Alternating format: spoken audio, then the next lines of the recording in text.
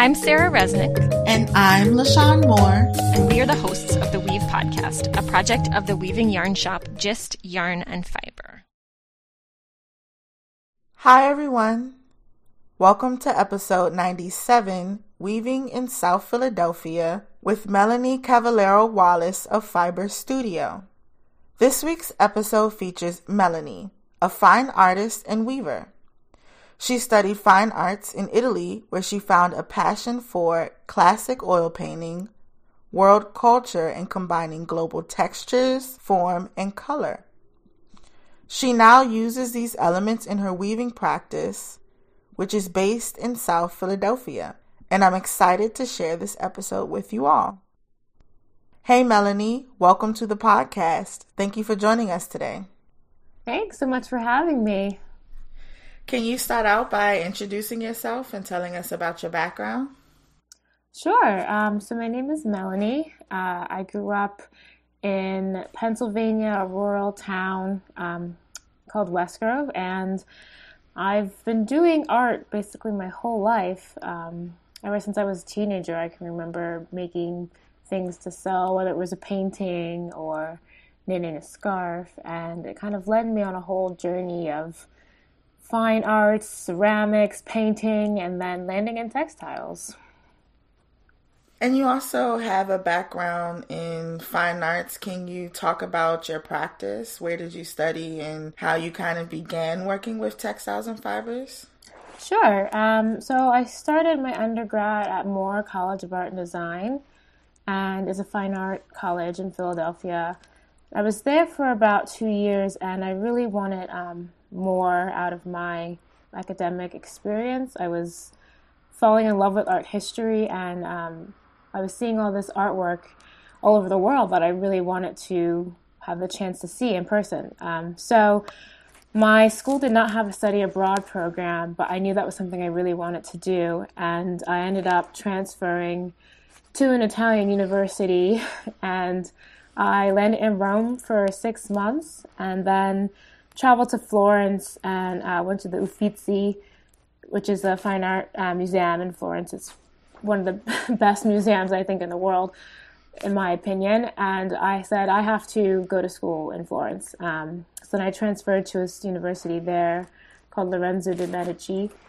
And I studied painting, art restoration.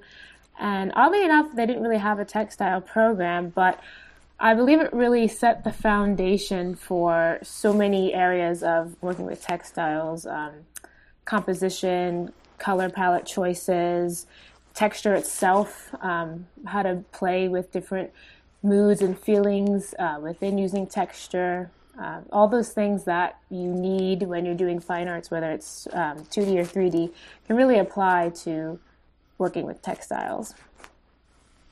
That sounds really beautiful. I'm sure you were inspired by your surroundings and all Absolutely. Of the culture.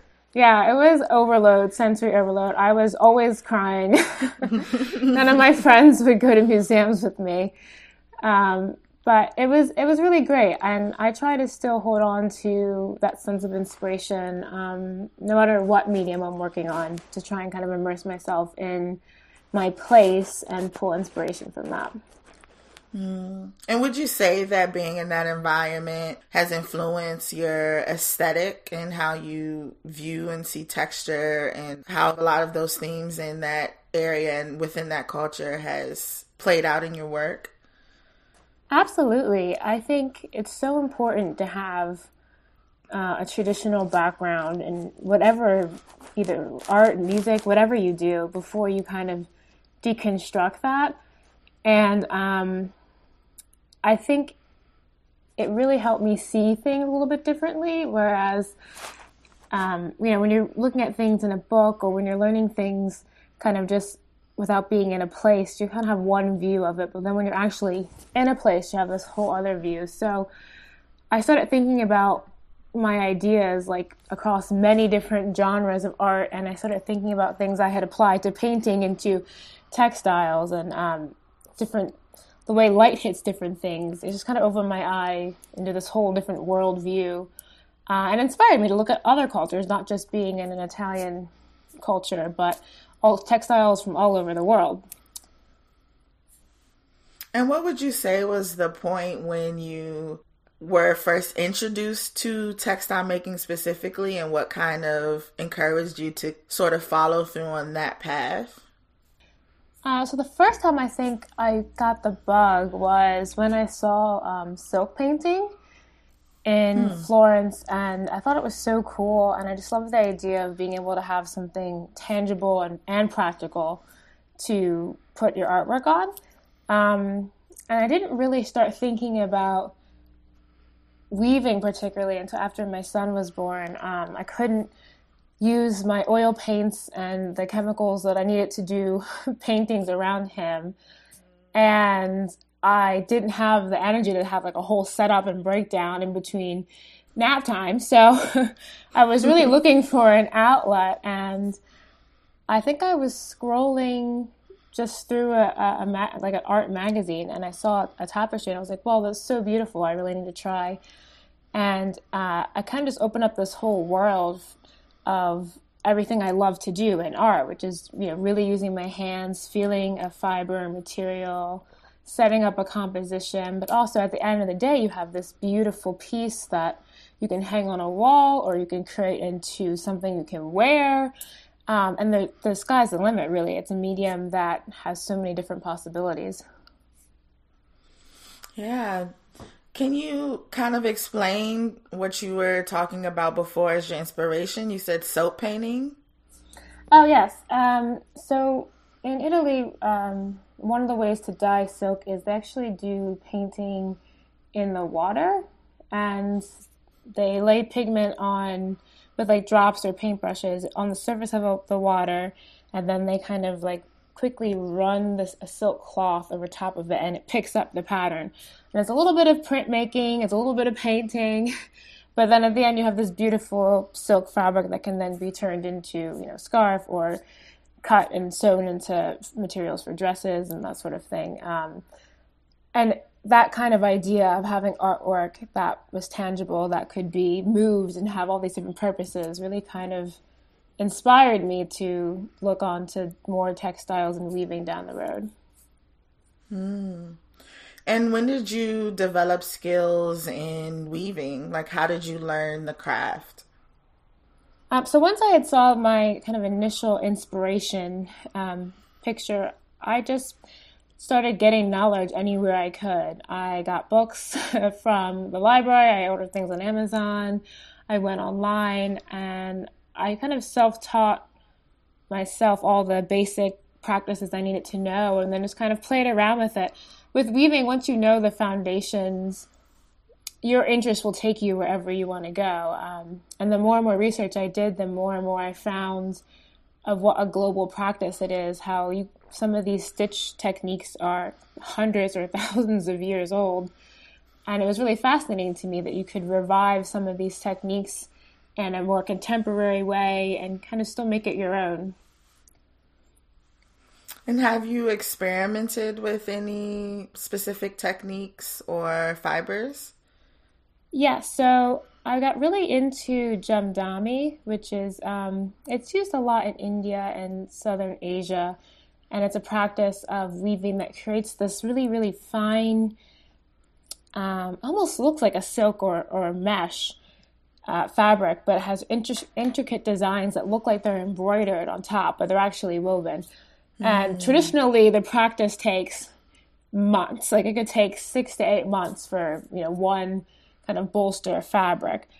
And there's a few other ways you can do it a little bit quicker and try and modernize the process, make it a little bit more accessible for everyday weavers to do. And I've been experimenting a little bit with it. I haven't found exactly the way that I want to do it, but it's really beautiful. And coming up in the spring, I'm trying to do some summer vest and kind of like kimonos and coats with that kind of light mesh fabric. So hopefully I lock down a method that I like soon. I mean, that sounds like it's going to be gorgeous. Hopefully. And is this something that you're also kind of reading books about and figuring out as you go along? Yeah, a lot of the things that I've been finding, there's some hard and fast rules of how to do certain techniques, but some things I like to adapt. I just recently got a floor loom, but before that, I was strictly using frame looms and like various sizes. And I was trying to find a way to make it more accessible because not everyone is fortunate enough to have access to a floor loom. So a lot of these really beautiful, intricate techniques, how can you make those on a smaller scale, or how can you simplify it without losing the integrity of the technique? So it does take a lot of research, but it's something that I really love. Having a art history background is just finding out the history of this technique and where it came from and how it can be revived in a modern way. Yeah, that sounds really cool. I'm excited to see what your projects kind of turn out to be. Yeah, thanks. It should be interesting.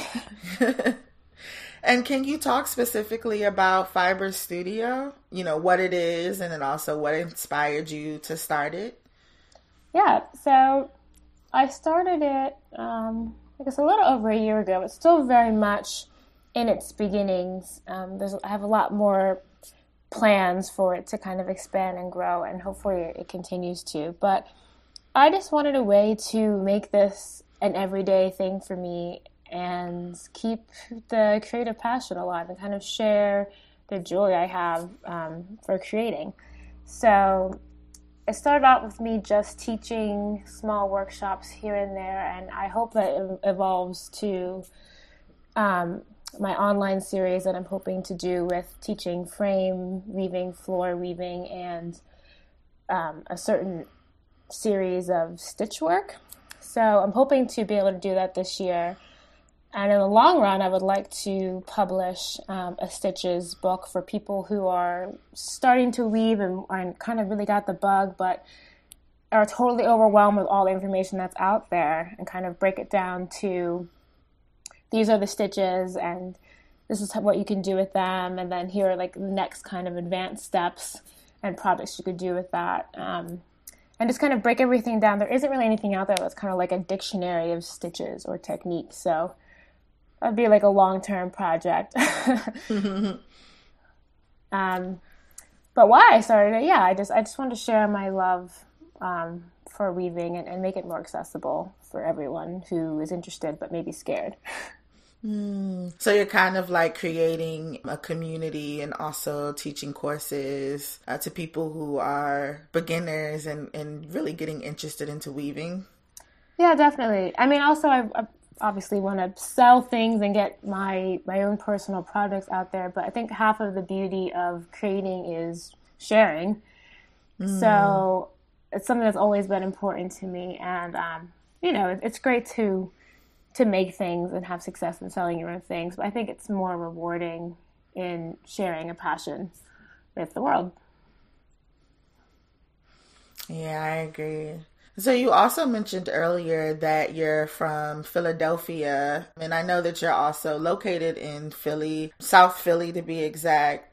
What is your surrounding community like? Are there other weavers and fiber enthusiasts in the area? Yeah, so it's kind of really booming now. There's a few new studios that just opened up kind of near me.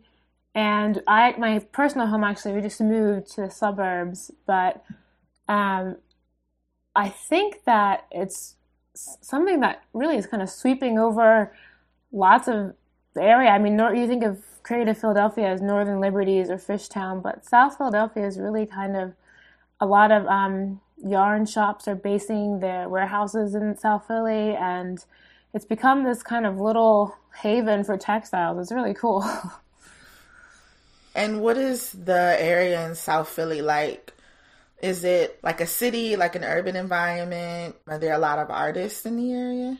Yeah, it's becoming quite a mix of your older generations who have lived there since the beginning of time, and then you have kind of a newer, younger millennials that are moving in, generally creatives You have lots of new food restaurants coming in. So it's drawing in a lot of young people.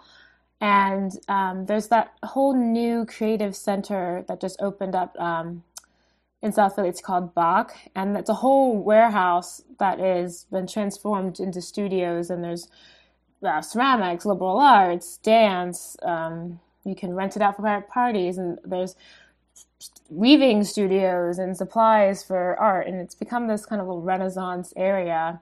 So the neighborhoods around that are kind of, absorbing the artistic Renaissance that's happening in South Philly. It's definitely a good place to be. That sounds pretty cool. And you mentioned earlier about offering different things on your website. I'm curious what your experience has been kind of finding ways to leverage and to sustain your practice. Being an artist, I know it's often really difficult. I'm wondering maybe what are some of the challenges, if any, in maintaining your practice? It's definitely challenging. I think the first thing you have to think of is being practical and being realistic. I think I have this vision of just dive in and automatically be super successful, which is not how it goes. So I think if you have patience and you have a clear timeline of what you want to do, that's really helped me. And I think at first, teaching everywhere as much as I can and reaching out to as many places as you can, making all the connections you can is really important, and not being afraid to just walk into a fiber supply store and say, hey, my name is Melanie, I teach textiles and here's my card. I'd love to connect one day. Like, you just have to not be afraid to put yourself out there. But it's definitely been challenging, especially with there being so many resources and so many kind of people interested in doing something similar. You kind of have to find your own niche, I guess. So for me, like, not limiting myself to just being like, well, I only want to sell my own things, or I only want to teach here, I think has been really helpful to kind of branch out your avenues for success and maybe think a little outside the box of, okay, well, first maybe I have to teach at 2 or 3 places to get myself established, and then I'll launch, the online classes, or then I'll launch this collection of fabric, or this selection of yarn. So I think for me the most helpful thing has really been getting organized and making kind of a plan A, plan B, plan C for myself, and not getting discouraged, because there's going to be a lot of doors that close, but there's a lot that open too. So yeah, I agree. Absolutely in the same kind of situation. I'm also really curious if you have specific materials that you like to work with. Yeah, so I try always to get sustainable, responsibly made fibers. It's really important to me that animals are treated correctly in the fibers that come from them. And it also feels better. If you're wearing something that's been handled and treated carefully, and ultimately if you're making a piece of clothing, it feels nicer, it feels softer. You're not worried about, especially if you're putting it on a child, if there's been harsh chemicals used on it or harsh dyes that could be dangerous. So especially when I'm making something wearable, I always try to do that. I've been really into metallics lately. So like anything that sparkles or shine, I've just been so obsessed with. And it's just been adding a little bit of flair, a little bit of like pop into the materials or the fabric that I've been trying to weave. So I'm all about golds and silvers and pinks and metallic blues. It's been like I'm so into it right now. But we'll see what happens. Maybe in the spring I'll be more into pastels. Who knows? I love a glitter moment, so yeah. I get it. I've just been all about it. And do you have any new projects or future prospects that you're working on that you'd like to share? Yeah, so we just moved into the suburbs, so I'm trying to get studio organized. That's my project one, but I'm really diving into my online series of having some classes that are accessible, to people who can't make it to the pop-up locations where I'm teaching. So I'm really hoping to have that finished soon, so that I can draw more attention to the website, but also more to like the things I want to teach. And then, of course, I'm trying to have my wearable collection done by the spring. It would be such a dream to be able to vend some of these pieces on some of the summer festivals that are all around Pennsylvania. So hopefully I get to do that next summer, or this summer rather, and everyone should keep a lookout on the website for all those things to pop up. That sounds really cool. You're making wearable garments? Yeah, so I'm trying to finalize the modern jamdami method to make these lightweight kind of covering, coverage. I don't want to say shawls, because they're going to be more like little tunic jackets than shawls, but just lightweight, wearable, pretty materials to wear in the summer. And a lot of them are going to be monochromatic, but playing on different textures. So it should be interesting, but simple at the same time. Oh, that sounds really awesome. And I'm also wondering, so is this a weave that you're doing on a floor loom? Yes. So I just got a floor loom over the winter, and I was so excited. And it really is a game changer, because I'm able to make larger pieces a lot faster, and I'm able to experiment with tapestry a lot faster. And fast and weaving don't really mix, but it's semi at a rate where I can create large quantities of things without having to take days to kind of set up and rewarp a smaller loom and that sort of thing. And it's making wearable weaving a lot more of a possibility than just doing it on a frame loom. Yeah, I'm just super excited to see how this all turns out. I'm definitely going to have to Google this method. Yeah. Thank you. No problem. And where can people go on social media and the internet to follow your work and to stay updated on these garments that are coming out soon? Yeah, so my website is Fiber Studio, or you could pronounce it Fibre Studio. So it's fibre.studio. And that's where I have all of my personal projects. That's where the online classes will be. And it's where I will sell either personal artwork or materials to make something. So you can check that out there. I also teach a lot at Wild Hand. They're located in Mount Airy. So if you don't see the classes that you want there, always take a peek at Wild Hand, and they probably will have some of the classes that I might not have updated yet. But I do teach a lot there. And you can always sign my email list, and then you don't have to check anything. I'll just email you. And we send emails out once a month, or sometimes every other, depending on how much activity is going on. I might just send out one seasonal email for everyone.